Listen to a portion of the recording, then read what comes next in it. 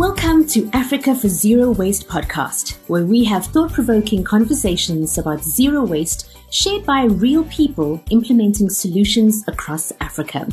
I'm Sureshni Ryder, and today we will discuss waste colonialism in the Global South. On the show, we're excited to have some very special guests. We are joined by Semia Garbi. Semia is an environmental science and management expert and chairperson of Tunisia's Association of Environmental Education for Future Generations. It's a non-profit working to promote resilient education and envisioning a world where everyone lives in a healthy environment without toxic chemicals.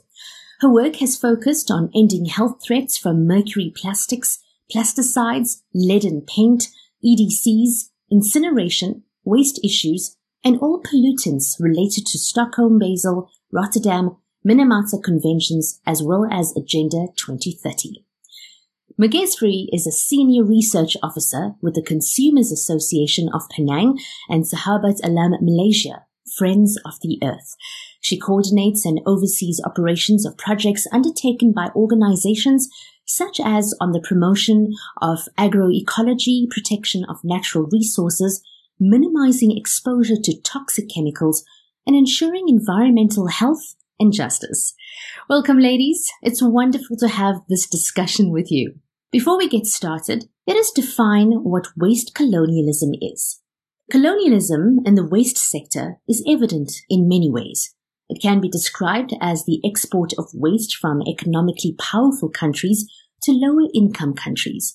This is further compounded by the double standards that corporates have by sending cheap, single-use products to global south countries.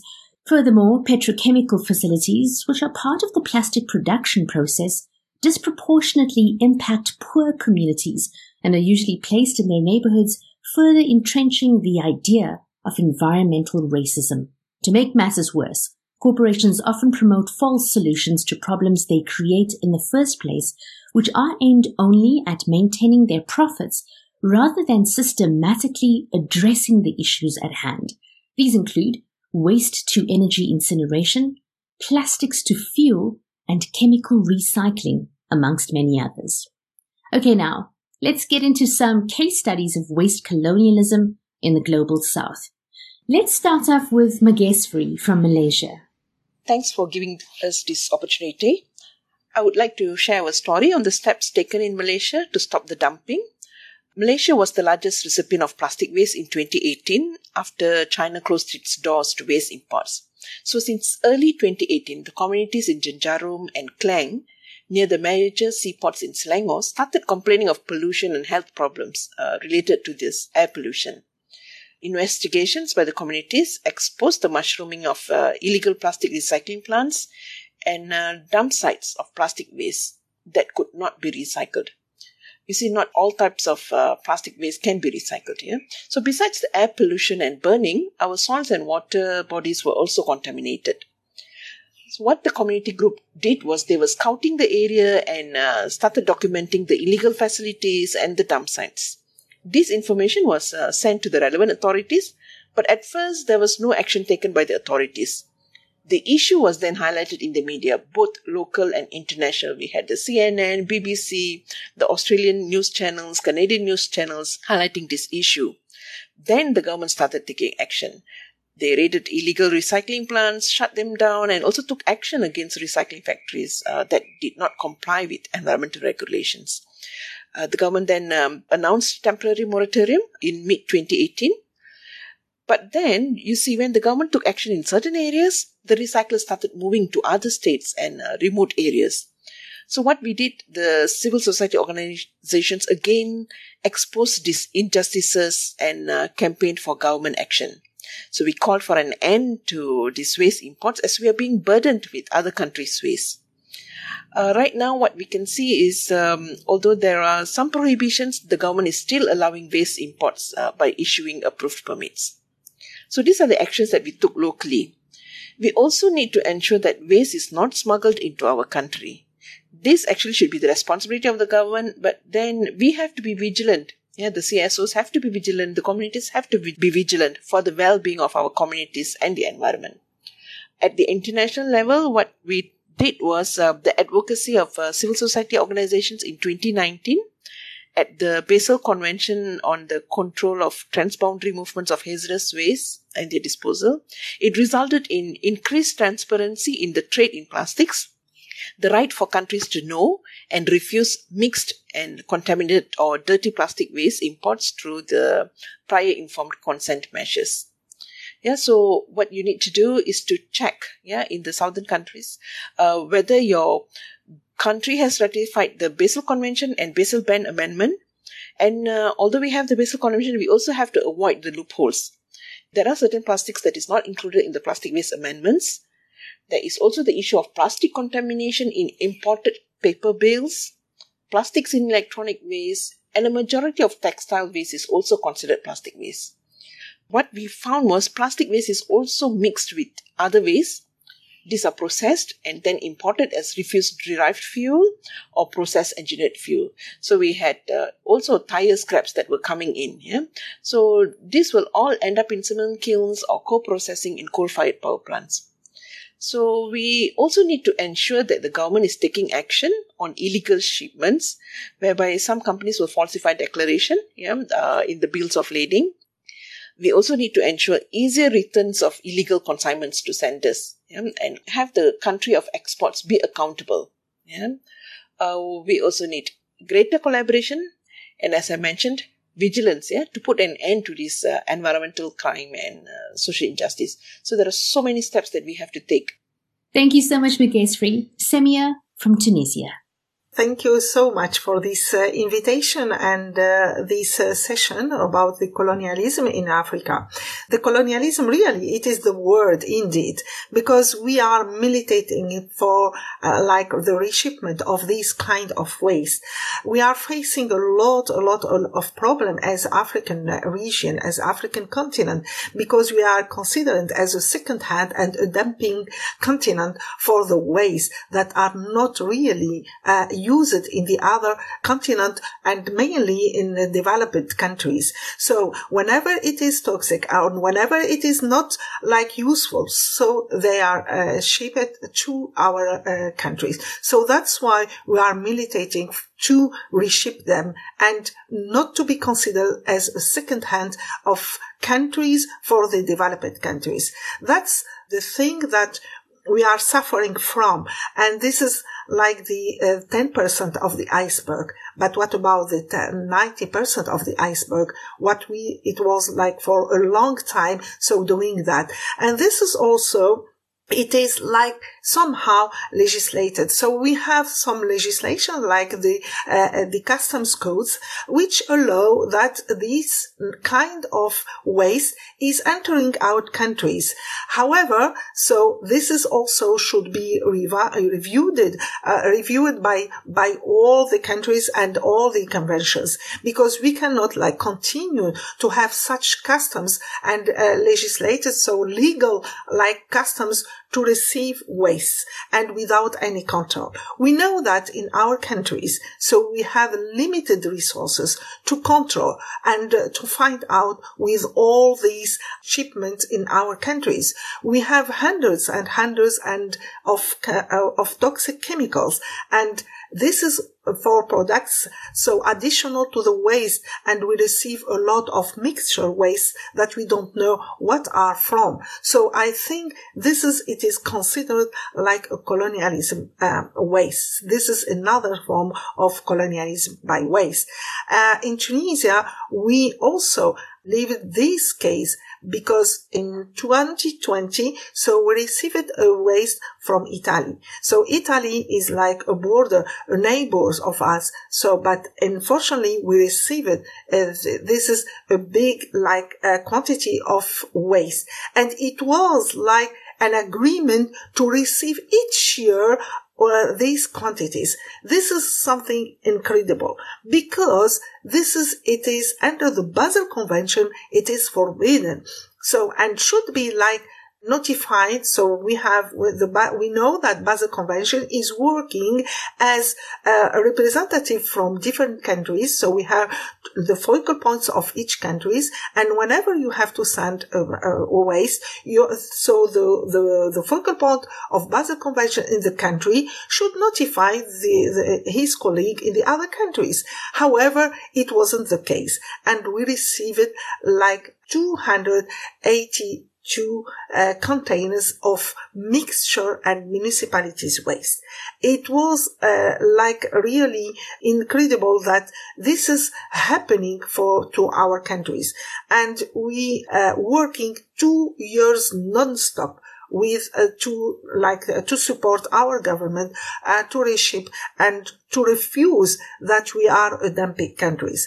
And this is something that at least we won in 2022, because in last February, so we shipped this waste to the country. It was one not only for Tunisia, but for the Africa continent. We were really resilient towards this waste, and we worked at national level. So we worked with key person, and I was one of these person, and this committee as the network, Tunisian network, and we worked very hard, and we linked our work to have a support from the different international NGOs, and it was really very supportive. And then the other point that we won when we resist and we work towards refusing such like behavior towards our countries, it is like we get a lot, because with our also colleagues in the EU NGOs, they do a pressure on the parliament, and also they changed the legislation about the shipment of the waste. I think this is the kind of militation about this colonialism, and we have to stop such like a movement and such a behavior. So considering us as second-hand countries, we are human. We have our human rights, we have our children, we have our vulnerabilities population, so we cannot accept. It will be like this waste will be dumped or incinerated. That means we will have more very, very dangerous substances. And even we don't know what is inside these substances. So this is really very, very dangerous behavior. And we as African continent and we as networks, we work together, and this is like the outcomes of the case of Tunisia, that we get a lot of support from the international NGOs.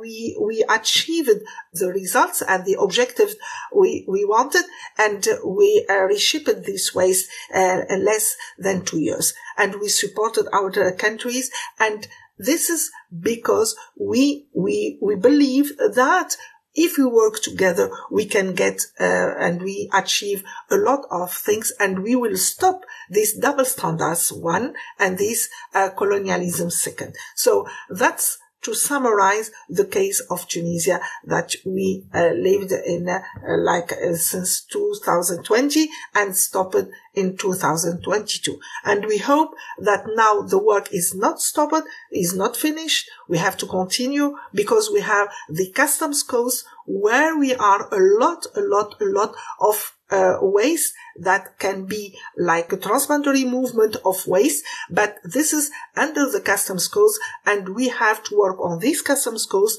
to stop really this in known waste, because we have very like notification in many customs coasts where we don't really understand what are these components, what are these like waste, because sometimes we find and others. What are these others? We don't know anything. We have residues from industries. What are these residues? What are made from? So we don't know. I think we have to be really very careful and stop such kind of movements of like waste, because it is unfair for our countries. It is unfair for the health of our population, and we need to be really clear, very transparent. And this is the other step that we have to work on. It is as Basel Convention should be more strong on these issues to stop this colonialism in our countries and in the developing countries in general. And secondly, so we have to work on the customs codes, where are many codes are not really transparent and we don't know anything inside. Gayatri, what advice can you give to other organizations that want to start a campaign that addresses imported waste in their country? Okay, firstly, we need to generate information and data.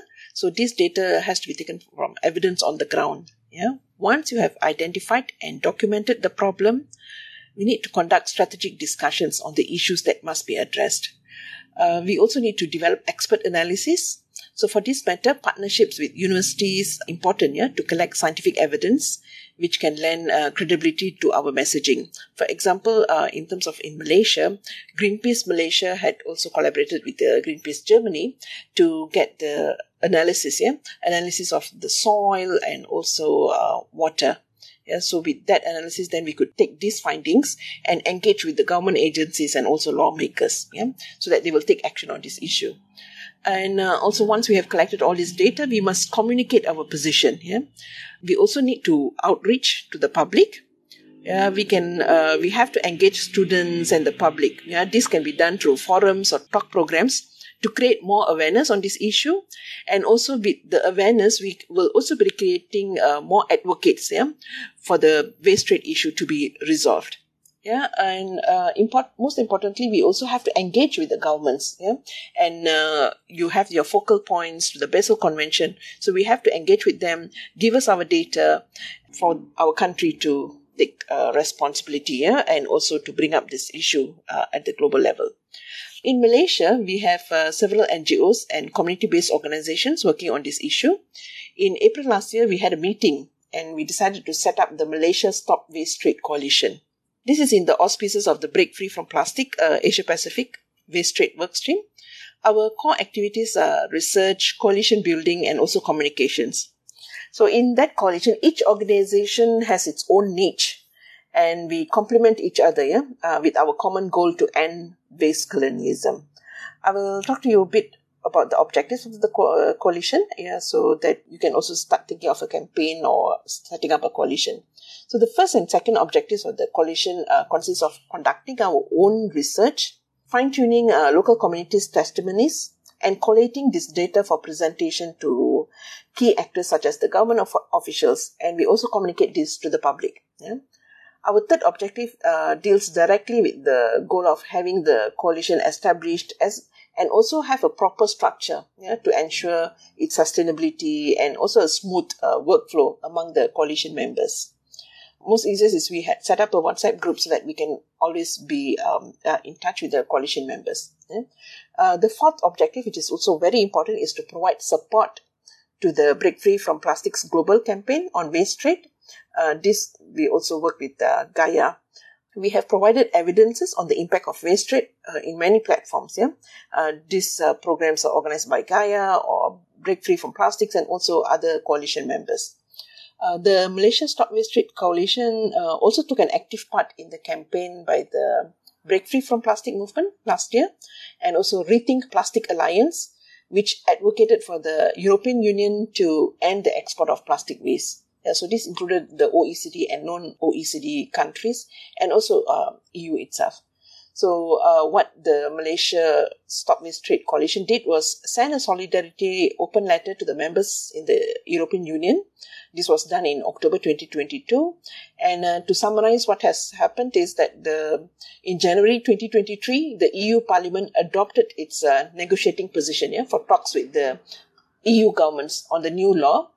and to revise EU procedures and also control measures for waste shipments. So these are all very important steps to be taken. You will have to look at what is the strengths of the organizations in your country and then probably start a coalition. Thank you so much, Mageshri. I appreciate that. What steps can we take in the global south to stop the dumping of waste in our borders? We have one only issue for our continent. We have the Bamako Convention. We have to make it as much as strong as we can, because Bamako Convention is more strong than the Basel Convention, but it is not really implemented. So we have to implement this convention, because this is the only way we can have to stop whatever things coming to our continent. So I think now we have to make a lot of pressure to make this Bamako Convention working and implemented, and whenever it will be implemented, so we will stop a lot of upcoming waste in our continent. Mageshri, what would you say to any government officials in the global south who think that waste trade is a good economical decision? I would say, why do you burden our communities and the environment? Plastic waste is mostly traded under the banner of plastic recycling, and we find that this trade in plastic waste is polluting our people and the planet. In some cases, it was just dumping the waste to other countries. And as I mentioned before, not all plastic waste can be recycled. These residual wastes are dumped or burned. The cost and burden to public health and the environment far outweigh the revenue that is purportedly gained from this waste trade. A rich and developed country should have the capacity to manage its own waste.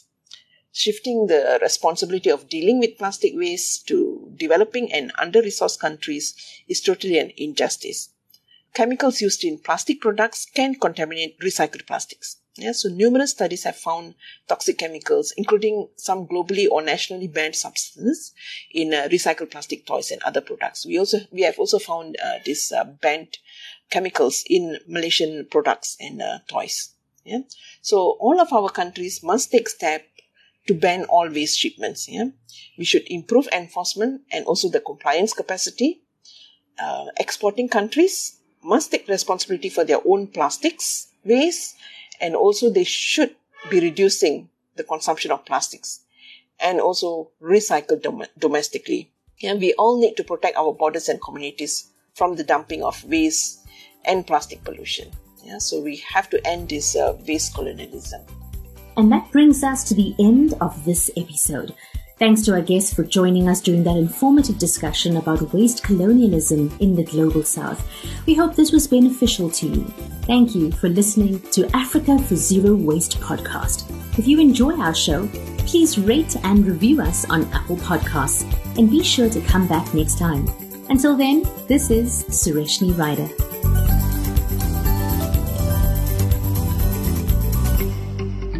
You've been listening to another production from Solid Gold Podcasts.